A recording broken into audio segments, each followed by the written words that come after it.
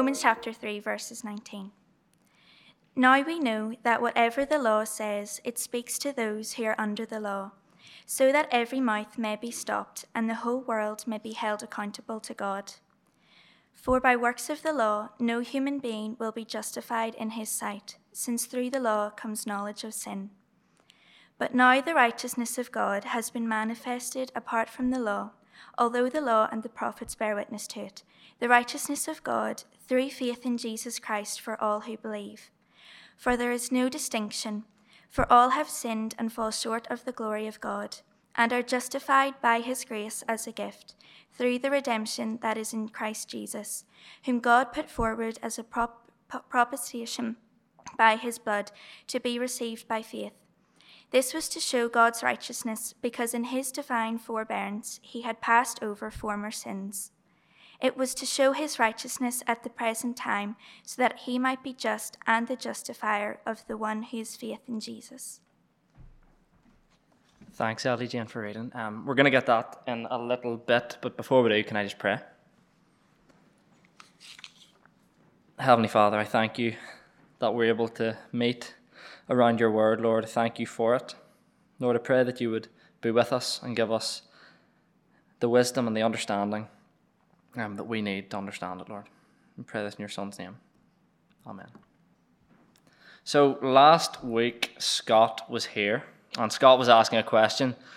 He was asking a question, why did he have to do that? And he was talking about Jesus' life. Why did he have to live? Scott told some lovely stories about his toddler.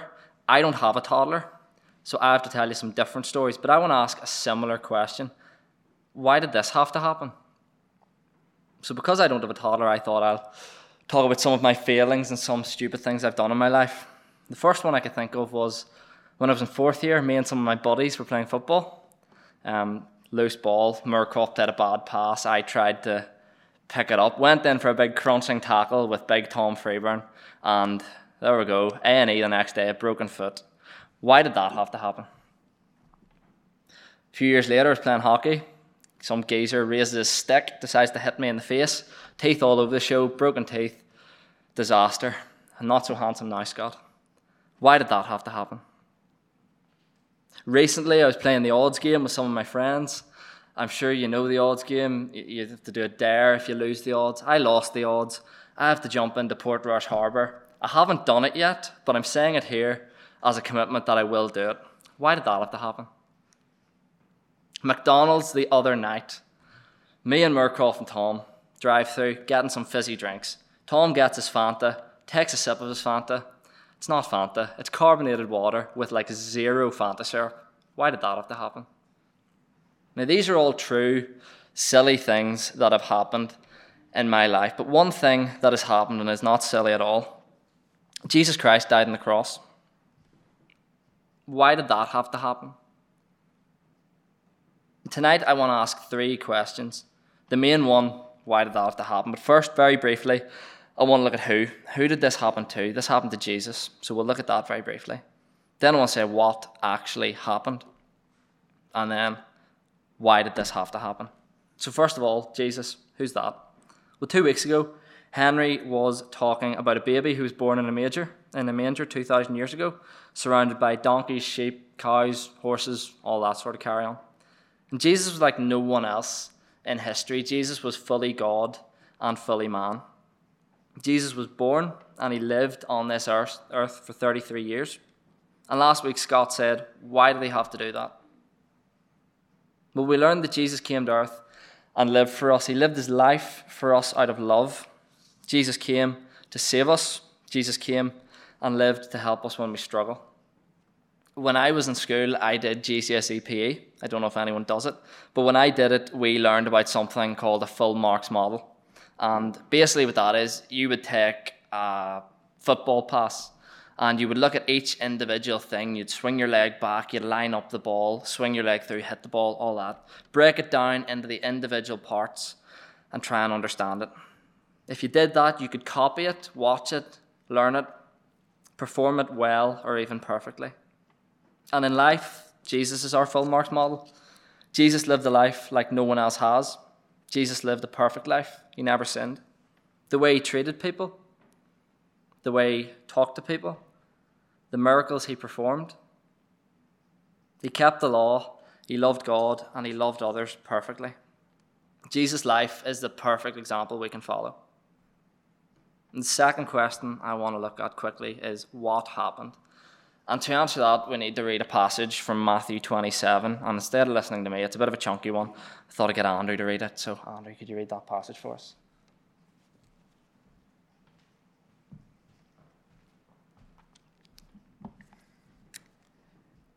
As they went out, they found a man of Cyrene, Simon by name.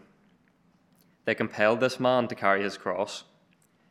And when they came to a place called Golgotha, which means place of the skull, they offered him wine to drink, mixed with gall. But when he tasted it, he would not drink it. And when they had crucified him, they divided his garments among them by casting lots.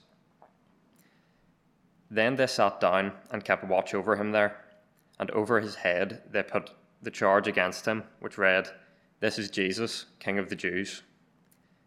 Then 2 robbers were crucified with him, one on the right and one on the left. And those who passed by derided him, wagging their heads and saying, "You who would destroy the temple and rebuild it in 3 days, save yourself. If you are the Son of God, come down from the cross." So also the chief priests with the scribes and elders mocked him, saying, "He saved others, he cannot save himself. He is King of Israel. Let him come down now from the cross, and we will believe in him. He trusts in God. Let God deliver him now, if he desires him. For he said, 'I am the Son of God.'" And the robbers who were crucified with him also reviled him in the same way. Now from the 6th hour there was darkness over all the land until the 9th hour. And about the 9th hour Jesus cried out with a loud voice, saying, "Eli, Eli, lema sabachthani." That is, my God, why have you forsaken me?" And some of the bystanders, hearing it, said, "This man is calling Elijah." And one of them at once ran and took a sponge, filled it with sour wine, and put it on a reed and gave it to him to drink. But the others said, "Wait, let us see whether Elijah will come to save him." And Jesus cried out again with a loud voice and yielded up his spirit. And behold, the curtain of the temple was torn in two from top to bottom, and the earth shook, and rocks were split. The tombs were opened, and many bodies of the saints who had fallen asleep were raised, and coming out of the tombs after his resurrection, they went into the holy city and appeared to many. When the centurion and those who were with him, keeping watch over Jesus, saw the earthquake and what took place, they were filled with awe and said, "Truly, this was the Son of God." There were also many women there, looking on from a distance, who had followed Jesus from Galilee, ministering to him, among whom were Mary Magdalene and Mary, mother of James, and Joseph, and the mother of the sons of Zebedee. Was that it? Thanks, Andrew. That's what happened. That's the account of the crucifixion. And the passage shows it. It's brutal. Jesus was offered sour wine. He was on a cross, nails through his hands, nails through his feet, a crown of thorns on his head. When Jesus was being crucified, there was complete darkness from the 6th to the 9th hour. When he died, the temple curtain was torn in two from top to bottom. The earth shook, rocks were shattered, tombs opened up, and bodies of the saints appeared to people in the city. This was a big deal. The Son of God had been crucified. Our Saviour had been crucified.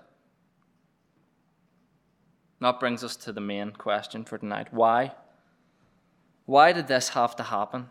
Why did Jesus have to die for us? Just for the sake of being confusing for a minute, I want to say that it didn't have to happen. Romans 6:23 says that the wages of sin is death. We've all sinned, and we're all sinners. Romans 3:23 tells us that we all fall short of the glory of God, and because of this, we deserve nothing but death.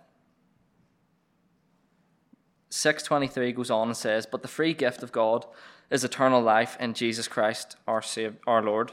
Salvation is a gift which has been bought for us, paid by Jesus' blood on the cross. Our salvation didn't have to happen, but it does, because our God is so gracious and so loving and so kind. He loves us so much that he sent his Son to die on the cross for us. We owed a debt that we could never pay, and God sent Jesus in our place. All of this is so that we could have an eternity with him in heaven. The passage we're looking at tonight is powerful, so I just want to pick out a couple of things that it says. And the first one, me, you, every single one of us, we're responsible to God for our sin. It says it right there in verse 19. The whole world may be held accountable to God. The whole world may be held accountable to God, and that terrifies me. Thank goodness that's not where we end here tonight. The Bible tells us that one day we will have to give an account of ourselves to God. Romans 14:12 says, "For we will all stand before the judgment seat of God. For it is written, 'As I live, says the Lord, every tongue shall confess to God.' So then, each of us will give an account of himself to God." What would yours look like? What would mine look like? If we're going to be honest, if I'm going to be honest, mine would be horrifying. I sin every day. I'm a sinner. If I was left to give an account of myself, then you might as well just cuff me now. I don't have a problem telling you how bad I am, because we're all sinners. Everyone here is a sinner. The people you think are good, sinners. Gilly, Scott, Joy, Henry, John, Nicole, the committee, the top dogs, sinners. We're all sin every day. Every person in this building, every person in this world, every single person will be held accountable to God and responsible for their sin. This is the issue. We have a massive heart problem. Our hearts are full of sin. And we learned earlier from Romans 6:23 that the wages of sin is death. So this is not looking good, is it? But let's look a bit further. God sent his Son to die for our sin. Verse 21 starts with the word "but." And the Oxford Dictionary says that the word "but" is used to introduce a word or phrase that contrasts with what was said before. So for example, I might say, "Lewis, you're looking well tonight, but you smell terrible." You don't really, sorry. Verse 20, we will all be held accountable for our sin. None of us can be justified through works. That's not good. The word "but" that we see in 21 is glorious. But now the righteousness of God has been manifested apart from the law. Now we need to remember here that the key part and a key purpose of the law was to expose and to condemn sin. So whenever God manifested his righteousness, this was separate to the law. The attention wasn't on the law. The attention was on God's Son, who he sent to die on the cross for our sin. The big thing we need to realize here is that God didn't leave us to deal with our sin on our own. There's nothing we could do. God intervened and showed his love for us. Romans 5 verse 8 says that, "But God shows his love for us in that while we were still sinners, Christ died for us." Why did this have to happen? If you haven't already worked it out, it says it in verse 23. It literally says, "For all have sinned and fall short of the glory of God." That's why. In our sin, we have forfeited our right to a life lived in the presence of God. Our undealt with sin destroys our relationship with God, and this is why there had to be a sacrifice. Verse 24 and 25 goes on to tell us that while we have all sinned and fallen short, we can be justified by his grace as a gift through Christ Jesus, who God put forward as a propitiation by his blood. The NIV says all are justified freely by his grace through redemption that came by Christ Jesus. And in this text, the word "freely" is meaning totally undeserved, totally unwarranted, done for no reason. I can't emphasize enough. We deserve nothing. We deserve death. But our God is so gracious, so loving, so kind that he sent his Son to pay a debt we could never pay, just so that we could be with him in heaven. I read a word a minute ago that hopefully you recognize from last week. Scott mentioned the word propitiation. He said it doesn't appear very often. The first time I think I ever saw it was reading this passage. The second time I ever saw it was last week in Scott's talk. So it doesn't pop up that often. But Scott mentioned it, and we learned from it that it means mercy seat or place of mercy. Propitiation is where Jesus turns us from people deserving of God's wrath because of the sin in our lives into people who can receive God's mercy. This is because of Jesus' perfect life and the sacrifice he made for us. All of this is only possible because of Jesus' death. Jesus was sent as a propitiation for us to pay a debt we could never pay. This wasn't a small price to pay. We need to recognize the gravity of this. Jesus had to die on the cross because you and me are sinful people. The gift of justification only comes to those who have faith in Jesus Christ. This is the free gift of justification.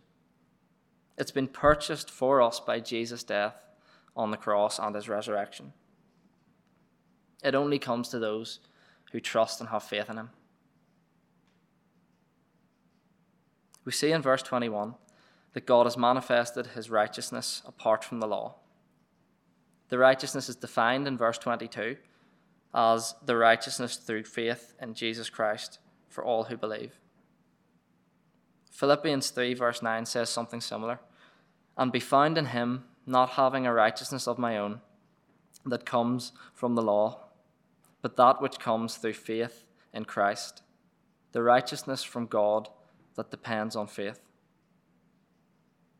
Verse 25 of our passage shows us that Christ is a propitiation through faith to be received by faith. Verse 26 says that he might be just and the justifier of the one who has faith in Jesus. If you trust in Jesus for justification, you'll have it freely. It's that simple. Don't make excuses. I'm not good enough. I'm too young. I don't know enough. I'm not smart enough. It's all nonsense. This is for everyone. The only thing stopping you having a right relationship with God is you. Jesus has been born, he lived, he died on the cross for us and for our sin.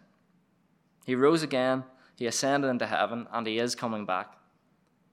Don't leave it too late. Please don't say, Christianity, it's just not for me.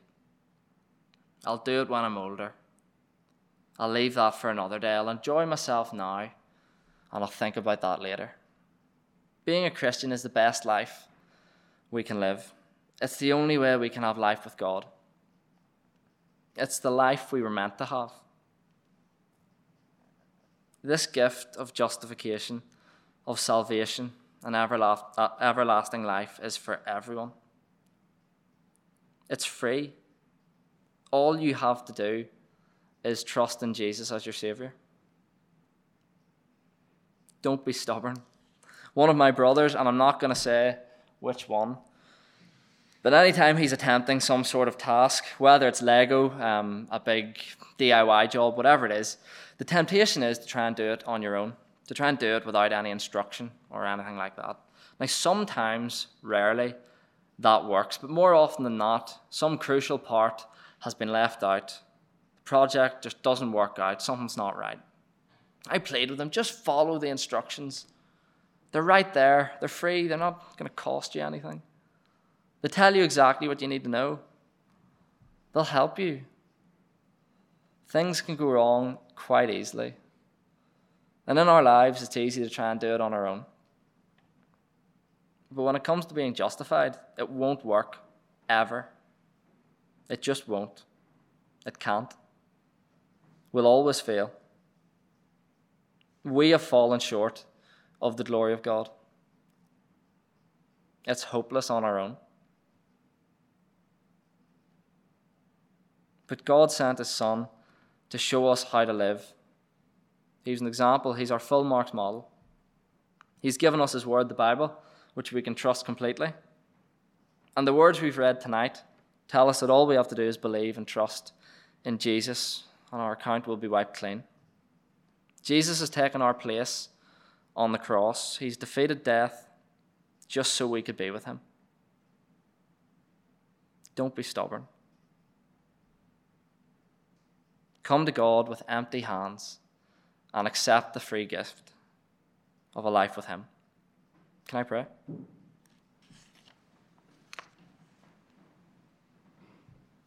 Lord, I thank you for your word, the Bible, Lord. I thank you that you loved us so much that you would send your Son to die for our sin, Lord. Thank you that even though we deserve nothing, you've offered us a life with you. Lord, I pray that we would think about these things. I pray that we would read these words in our own time.